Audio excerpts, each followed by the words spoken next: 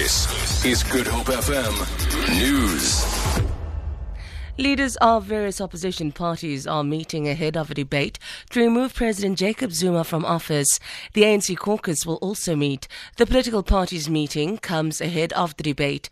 The DA brought the motion for the debate following a landmark constitutional court ruling that found President Zuma failed to protect the constitution because he did not comply with the public protector's recommendations in a Nkandla report.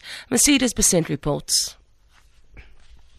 General Gwede Mantashe is expected to hold a crucial meeting with the entire ANC caucus in Parliament. Leaders of opposition parties will also meet to come up with their plans ahead of the debate. SABC News has learned that the IFP will not support the DA's motion because it will be a fruitless exercise as the ANC has the numbers to block the motion with their majority vote. But IFP Chief Whip Naren Singh would not confirm the party's position, saying their caucus still has to decide on whether to support the motion or not. Mercedes Besent, SABC News, Parliament.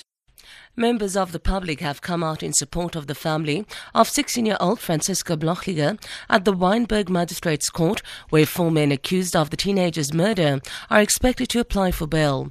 The girl was allegedly strangled to death while jogging in the Tokai forest in February. Lynn Arons reports. Wearing pink t-shirts saying justice for Francisca, a small group of people are singing outside court. They are demanding that bail be refused for the 4 accused. They face charges of murder, rape and robbery. During the accused's previous court appearance, community members also came out in their numbers to show their support for the family. The Blochliger family left for Switzerland after the accused's last court appearance. The accused are being held at Falls Mount Pleasant. Dan Arendse, SABC News, Wynberg. Residents of the Overberg town of Bredasdorp have expressed shock at another brutal rape and murder of a young woman at the weekend.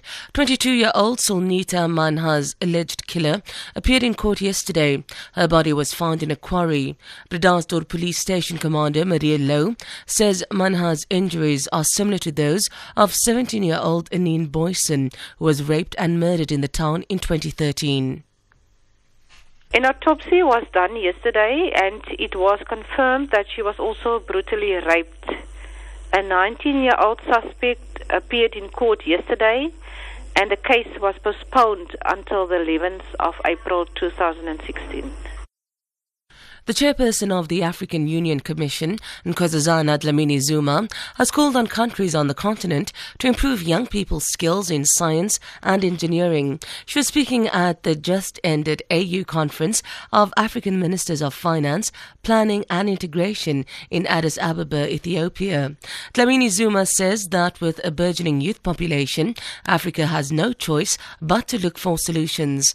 The conference is held annually. It is jointly organized by the Economic Commission for Africa and the African Union Commission.